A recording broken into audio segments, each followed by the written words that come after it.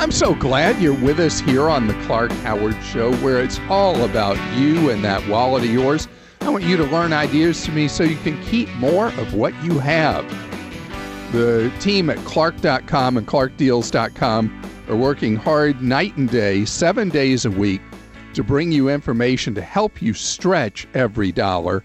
At Clark Deals, giving you deals on a variety of items, those you need and those you want. So we've got a real conundrum going on in the United States where somewhere around 30% of us have been able to continue our jobs working from home. So you've got this nearly third of Americans who did, for the most part, go to offices, now working from home. And employers are trying to figure out how they bring people back. Well, big employers are basically saying, we're not bringing anybody back into our offices because we're too scared that we're going to spend the next 10 years defending ourselves in lawsuits. So here's the backstory. What employers fear is that people will come back to an office environment, develop coronavirus, have long-term health problems, or pass away. In either case, people would then turn around, or their heirs would turn around and sue the employer for failing to provide a safe environment that cost a loved one his or her life, or that individual worker cost his or her health. So employers face a serious challenge. One of the things that is a Bermuda Triangle for employers is how in the world do you make people safe using the bathroom? I mean, nobody's able to go to work for an 8 or 9 hour shift and not go to the bathroom. And the bathroom is an area where keeping it safe from infection for people is very, very hard. In the office itself, you can create a much safer environment by having people work different shifts, by reducing how many people are there. A lot of employers are putting up plastic shields like those, plexiglass shields, like you may have seen if you've been out and about in stores where around cashiers, there will be those plastic shields. And so creating conditions that reduce the risk, but employers still are afraid. So they're working the halls of Congress very hard right now to get a liability shield passed, where employers, if they follow, ultimately, this is kind of how it would work. If they follow a set of prescribed guidelines issued likely by the CDC, is what's been bandied about, Centers for Disease Control, that they would have a coronavirus lawsuit shield from being sued for making somebody ill who has lifelong health problems or somebody dying from getting coronavirus. It will not exactly be an easy thing to figure out where somebody got it who got coronavirus, but employers are really, really worried about what is referred to in legal circles as tail risk, that you would end up with a liability that would go on year after year after year for what would happen to somebody coming down ill with coronavirus. I don't know how Congress is going to ultimately act on this. There's a strong push among a number of members of the Senate to create a blanket immunity, and the initial soundings are without even requiring following guidelines. That will never fly. But the reality is big employers account for roughly half of employment in the United States, and they are not worried necessarily about your safety or your life, but they're worried about their wallets. And that's why you're going to see a full court press over the next couple of weeks to have that liability shield in place. There's another reality, though. Employers have found to their surprise that people's productivity, for the most part, has been just fine with people working remotely, working from home. And I think it's clear that this is going to change things for potentially a generation, that it will be much more accepted as something that people do all the time or a significant amount of time, that they do work from home, remotely, whatever you want to call it. Please post questions for me at clark.com/ask. Producers Kim and Joel alternating asking your questions. And Kim, who are you starting with today? Today up first is Jennifer. Jennifer says, first of all, I want to thank you for your sincere kindness, compassion, and love for humanity. I am always refreshed after listening to you. Thank you. Very Which sweet. is so ironic you read that, because really that thing I just talked about with the big employers sounded so cold and heartless for me. Well, you're not the one doing it, so I think she still might have a point. She goes on to say, I received a substantial stimulus check as I am married with 4 children. I cashed it and I paid my property taxes with it. But now I keep wondering how we, as taxpayers, how are we going to pay back all of this stimulus money? What are your thoughts? Well, the stimulus money is actually a very small part of all the money that the Congress and the president are spending to try to keep the economy on an even keel. We're talking about trillions of dollars, and budget deficits as a percent of the size of the economy only seen during, as best I can recall, the Civil War and World War II. Not that I was around during either of those events, but knowing my history.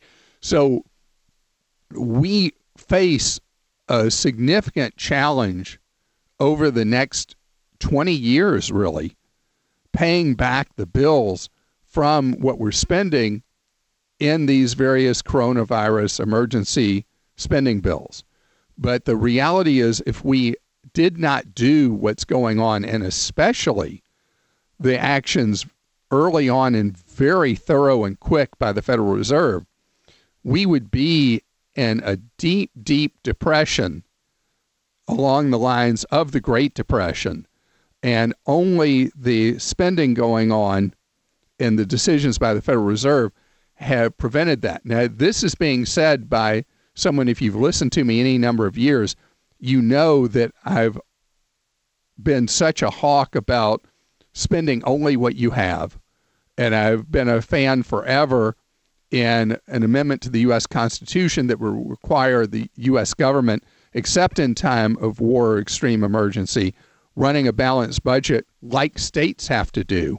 So this is way outside my comfort zone with the spending going on, but it is an unfortunate necessity of the coronavirus health emergency. Joel? Clark, Neal says, I know you're not a fan of annuities, but I've heard you recommend longevity insurance to supplement income later in life. Do you have recommendations, though, for shopping and where to go for longevity insurance? That is a great question, because it is a fairly rare product. And so just so you know, longevity insurance is actually a type of annuity. I said it. Didn't I say it? I mean, I never say that word because I say that it is a cuss word to mention the word annuity. But it is something that is a very valid product. And one website that I've liked over the years is immediateannuities.com. And they offer both the kind that turns a pile of cash you have into essentially a self-help kind of pension where you know you're not going to outlive your money. And then the idea of a longevity annuity is you buy it usually in your 60s to start paying you money at age 80 or 85.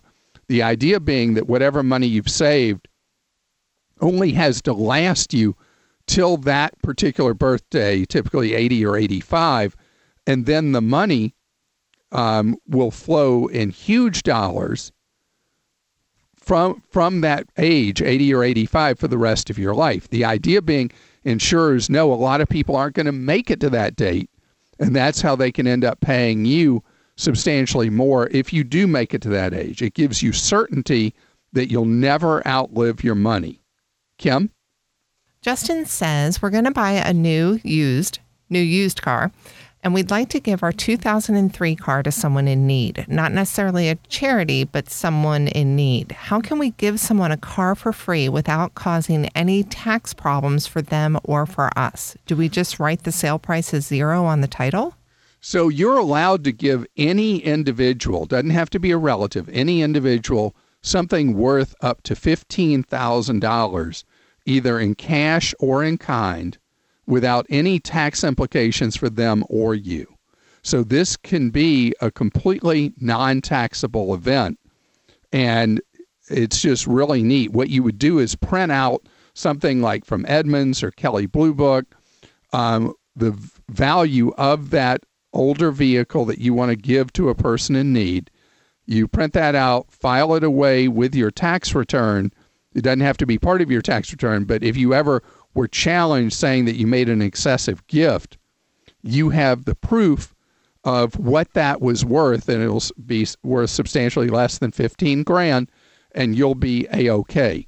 The only thing the individual who you give the vehicle will face is a number of states have a vehicle fee when you get a used vehicle, if it's given to you, that calculates a tax based on what the state says that vehicle was worth at that time.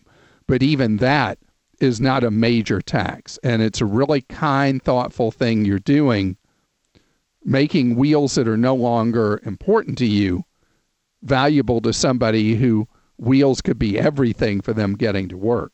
The good news about your timing buying a used vehicle is used vehicle prices are down, depending on whose data you believe, from 11 to 17% right now from where they were a year ago, meaning that buying a used vehicle right now, if you don't have to trade in something else, is a steal of a deal.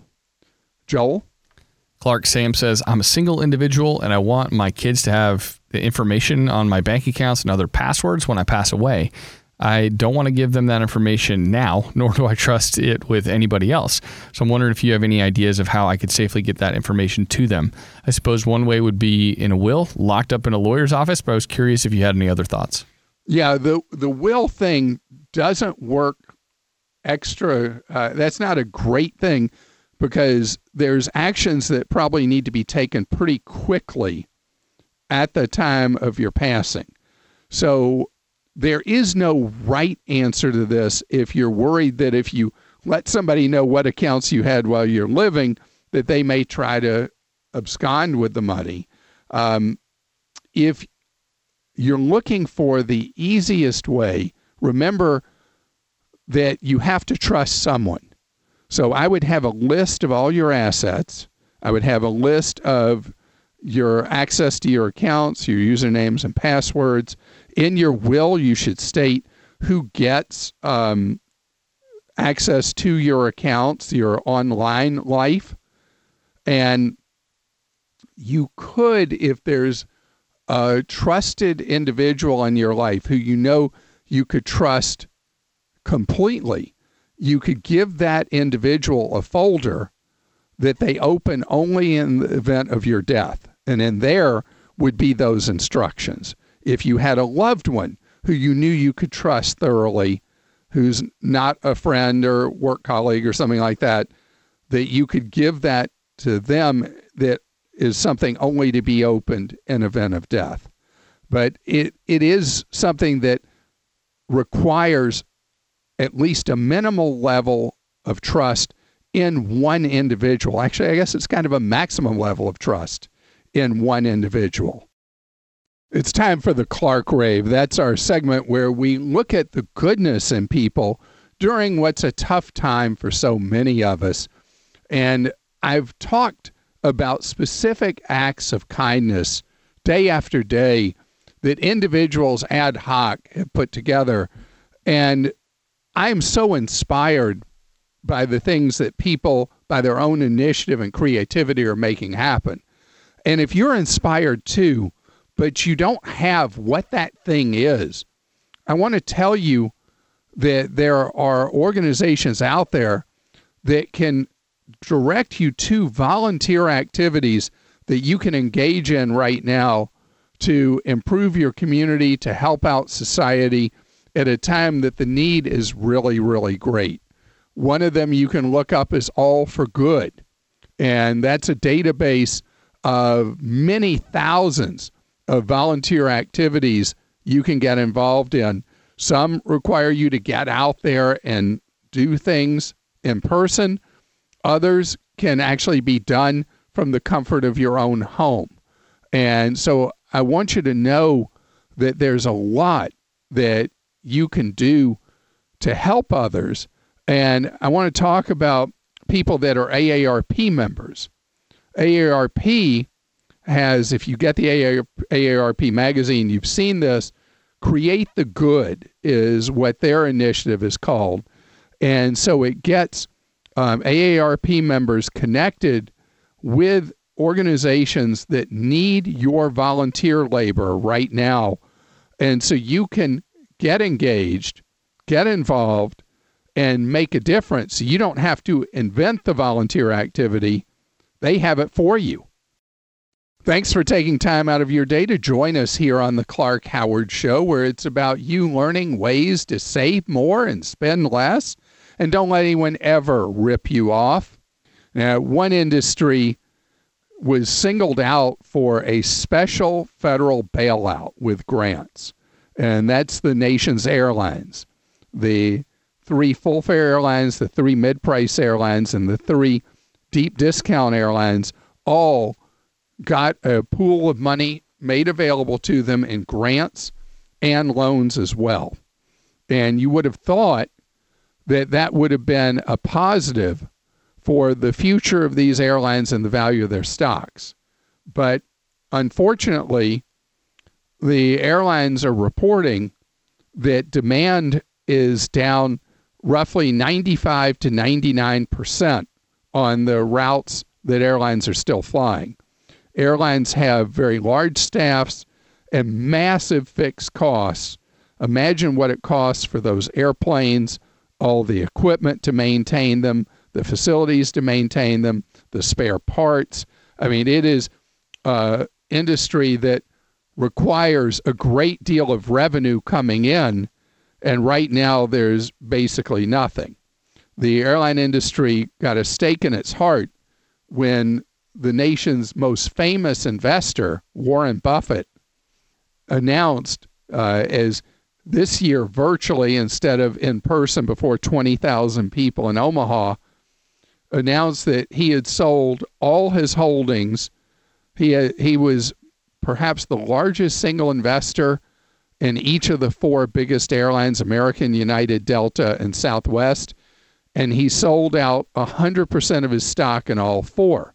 The reason is that he sees no prospects for profitability for the nation's airlines until people feel safe again, which is going to require effective treatment for coronavirus or series of treatments that reduce the impact for those who survive and reduce the fatality rate for those who right now are passing away from coronavirus, that others getting it of similar profile in the future will survive because of treatments available. So the fear that people have of being in a confined space like an airplane cabin, combined with the fact that travel, except for business, is supposed to be an escape and something of joy, nobody feels much joy when they see everybody wearing masks and being spaced out on a plane, if there's space available to space you out, to reduce infection as much as possible, that no food, snacks, or drinks are being served because that would be dangerous. I mean, come on. That is not something that people say, yippee, there's a sale to wherever for $29, I'm going to buy it. In fact, I got an email from Frontier Airlines on Saturday offering, it was either $20 one-way fares or $29 one-way fares. And I kind of chuckled to myself, deleted it without opening it to even see what deals they were. Because the idea of booking travel right now for a travel maniac like me just holds no allure. And so the airline industry faces a very tough time. And then think about the airline employees, the ones in direct customer contact, particularly flight attendants that have lengthy contact with others on an aircraft. This is a real fear for those flight attendants that they are putting themselves in harm's way, that their health is at risk, their life potentially is at risk. And so air travel will remain depressed until there is a treatment that is proven effective, because that's going to come before a vaccine.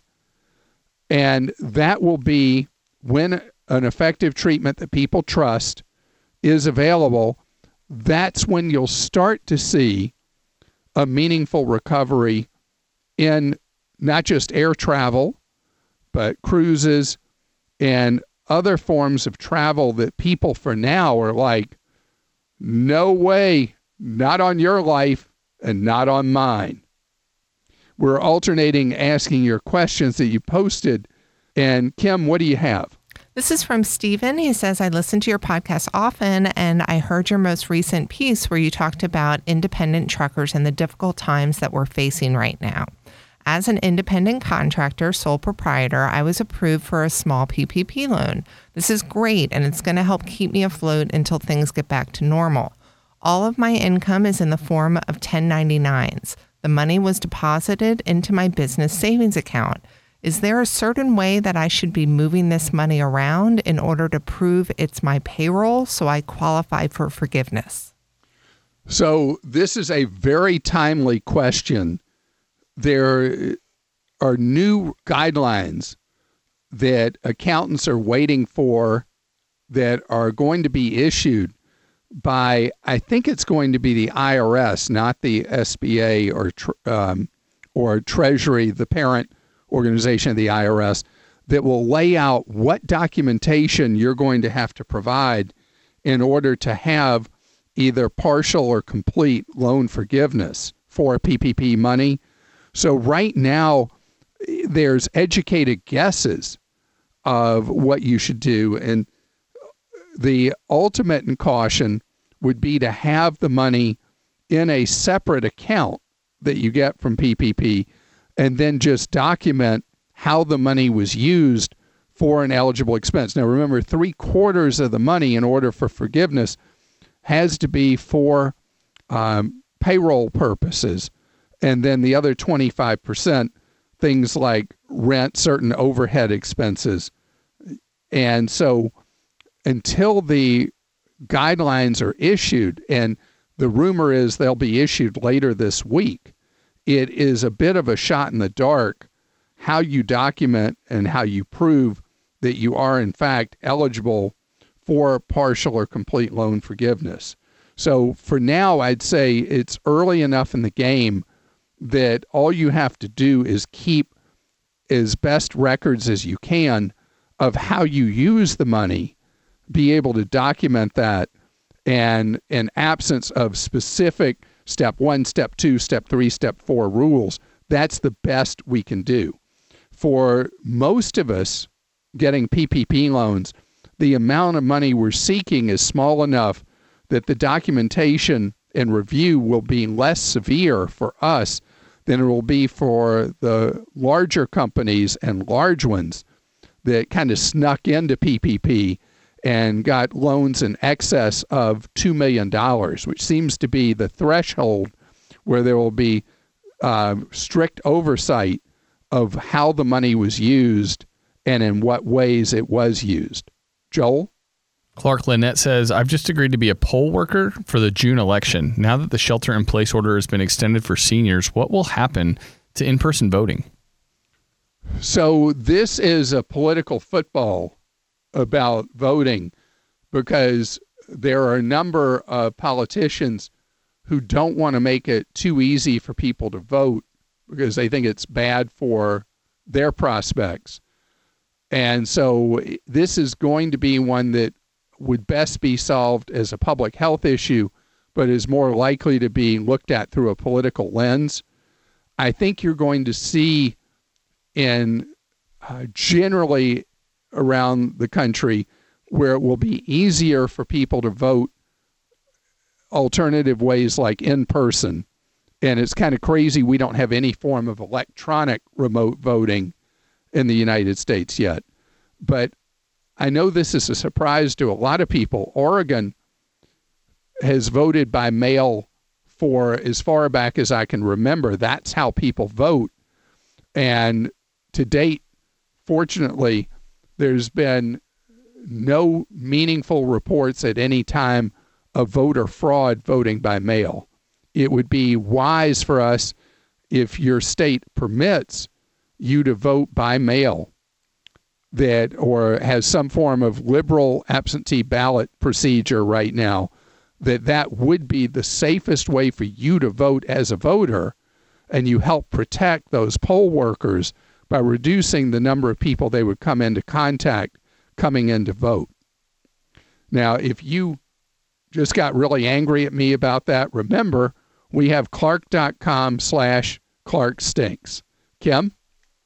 And I would like to bring Clark Stinks back soon. I don't want people to think they've been ignored. We have had requests for it. It's just been, we haven't had that many entries for it to really do a segment, but I think we're getting closer, and maybe you just made that possible with that statement. How about that? All right. This one is from Richard. He says, with the huge drop in employer and employee contributions into the Social Security system, do you think benefits will be reduced in the near future? So even if coronavirus had not happened, Social Security was facing a math problem. And the math problem didn't mean that benefits would suddenly end, but it meant that the amount of money coming in was not going to be enough to pay benefits promised. So Social Security is going to have adjustments that would either, in the worst case, have benefits reduced by not necessarily a large percent, but a meaningful percent of benefit dollars would be reduced, or we'll have to change the formula of when people can take Social Security, or we'll have to raise Social Security taxes, or some combination of all of the above, because the math is not going to work. It was not going to work already, but coronavirus has sped up that time of reckoning. But don't think that if you, let's say you get, just for argument's sake, $1,000 a month right now, just to keep numbers simple, that suddenly you're going to get a check for $300 a month instead. The haircut based on the actuarial tables would be relatively small, but would be terrible for people because many, many Social Security recipients, it's the only money that they have to live on each month, which is why Congress is going to have to make tough decisions on when future recipients will actually be able to receive Social Security and what the taxes are going to be on payroll in order to get enough money into the Social Security system. And gosh, that's kind of back to back. That probably should get some posts to clark.com/ClarkStinks. Joel? All right, they're coming for you, fast and furious, Clark. Annette wrote in. She says, "Thank you for your perseverance during this pandemic. I listen almost every night. I was blessed to get a stimulus check the other day, payable to my husband James and myself for $2,400.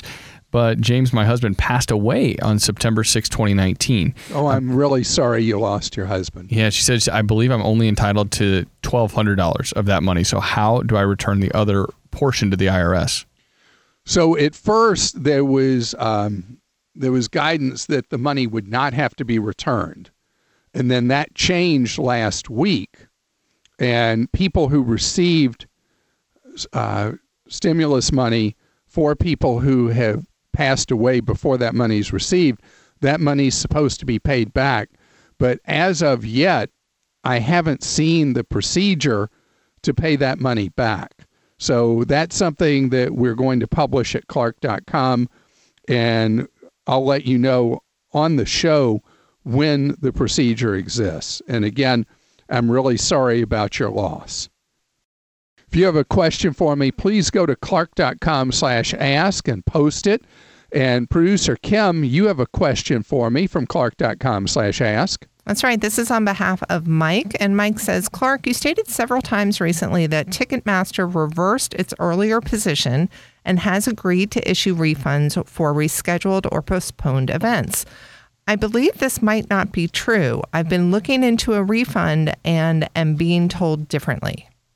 That is true. Ticketmaster has now walked back its walkback. So at first, Ticketmaster said, hey, not our problem. And then there was an uproar from consumers and from several members of Congress. And then Ticketmaster 2 weeks ago made statements that they were going to make refunds for people. And now they have changed their policy again to pretty much what it was before the pressure came from consumers, the media, and Congress.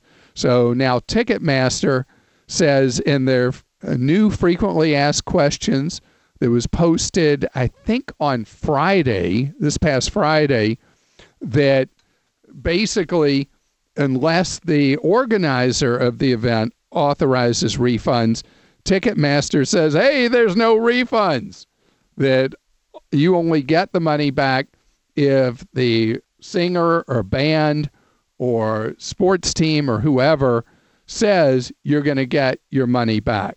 So this is obviously going to require more pressure from consumers, the media, and Congress, because Ticketmaster is obviously trying to weasel out of what they said they were going to do 2 weeks ago. And this is completely unacceptable behavior. You know, Ticketmaster charges massive fees every time you buy a ticket, and then wishes, in this case, to wash their hands of any responsibility. And if you go to Ticketmaster.com, you'll see it's slugged updated information about event status, refunds, and options. And it's a bunch of gobbledygook and not our problem. It's your problem. And that is not acceptable to me and obviously not to you. Joel? Clark, this one's from Brett. He says, I've yet to get my stimulus check yet. I meet all the qualifications to have it direct deposited. Nothing's changed with my bank or my address in several years, and I've gotten my previous tax refunds directly deposited to my bank account. But the IRS website continues to say payment status not available. Is there anything I can do? So the IRS tool they've worked on repeatedly, and it has been just an ongoing frustration for people. Some relatives called me this past weekend and said, hey, we don't have our money and we can't find anything out on the IRS website. And so I guess the fix is still not working. I wish I could just wave a magic wand and get you that refund. But one crazy suggestion I saw on MarketWatch is put your inquiry in on the IRS website all in caps, and apparently you're likely to have a better response from the IRS database than just having it in normal letters. Who knows? That sounds like a sign of desperation to me. The podcast normally would end here, but because of the unusual circumstances we're in, we have additional content that we recorded earlier today that I'd like you to have access to. And this will continue day by day as long as the events warrant. So we've got two things going on at once in the economy. We've got certain sectors that are doing extremely well because they were just in a position to do well when the economy went into reverse big time because of coronavirus. Obviously, the supermarkets, the discount stores, the warehouse clubs, and pizza parlors, just to name a handful of businesses that were just naturals. But at the same time, we've got, depending on the state, somewhere between 18% and 25% of people now unemployed. A lot of people not knowing what's going to happen next, if the job they had is ever coming back. Well, I want to give you a bit of hope about where opportunity might be. There was a study done at Arizona State University and University of Iowa. Researchers took data that had been supplied by GoDaddy, and they were looking at how many web addresses in the U.S. were e-commerce micro businesses and the role that those micro businesses play in meeting a need or want in the marketplace and providing a living for someone. So many of us have a skill, a hobby, or experience in something that if our old job doesn't look like it's coming back or coming back for a good while, there may be an opportunity for you to reinvent yourself, at least for now, with your own web-based business. There are so many easy ways to plug and play.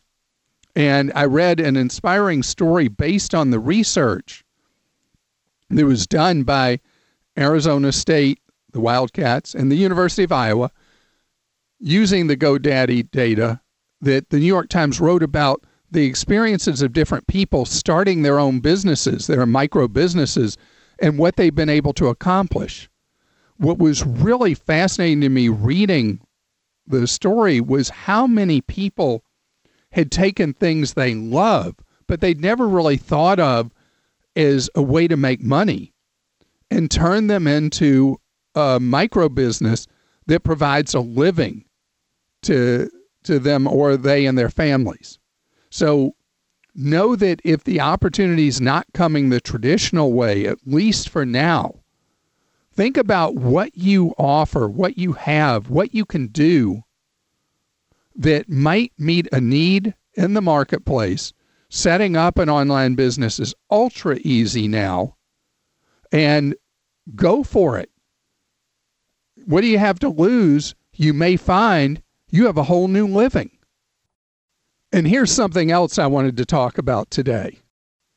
We have had so many questions from people about the ability to borrow from a 401k loan at much larger limits than normal, being able to withdraw from a 401k without 10% penalty, and being able to stretch out the taxes over 3 years, about being able to pull money from an IRA and not pay the 10% penalty.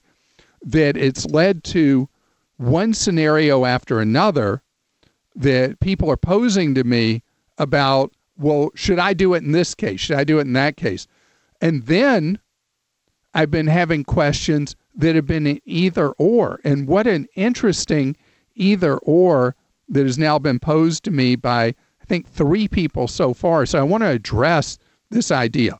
Okay, so first, let me go back to baseline and what you've heard me say in many different ways to many different questions about this. And it is that although you can withdraw from a 401k, avoid the nasty 10% penalty, and have the ability to pay the tax over 3 years, or even if you get solidly back on your feet, pay the money back, and no harm, no foul, which you normally can't do, the 401k is a lower choice in the hierarchy about what you do if your wallet is emptying out. So I'm hearing from people who really haven't looked at other options. So that brings up one of the things that I've now been asked a few times. All right, so historically, when somebody calls me about doing a cash out refinance, I don't exactly jump for joy about that. and I talk about all the reasons I don't like cash out refis. You pay a higher interest rate if you do a cash out refi than if you do a traditional straight refi.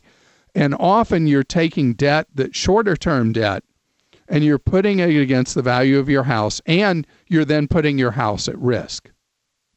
But I've been backed into a corner by these questions about whether to tide yourself through the rough loss of income of coronavirus. You're better off doing the 401k or doing a cash out refi. If you can still qualify for the refi, I like it because it at least keeps your money still there for retirement, still growing for retirement. And ultimately, what happens is we think about when things get really rough, we're like, yeah, it'd be great to have that money for retirement, but I want to focus on today. Well, the advantage of doing the cash out refi in today's economy is the interest rates, if your credit's good, are so very low on that cash out refi. Even paying a higher rate than you would for a straight refi, it still is a great opportunity. Now, I wouldn't want you to go from already having a phenomenal rate to taking a higher interest rate to do a cash out refi. But if you can stay the same or even drop your rate, which many people can do, doing the cash out refi to tide yourself over may be a good idea. Now, the alternative is to do a home equity line of credit. The terms are not as good, but it's more temporary debt if you expect that your time of tumult financially is measured in months. I prefer the home equity line of credit to either of the other two alternatives. You're listening to The Clark Howard Show. Thanks for joining us today. The Clark Howard Show is produced by Kim Drobes, Joel Larsgaard, Deborah Reese, and Jim Ayers. And remember, 24 hours a day, we're there to serve you at clark.com and clarkdeals.com.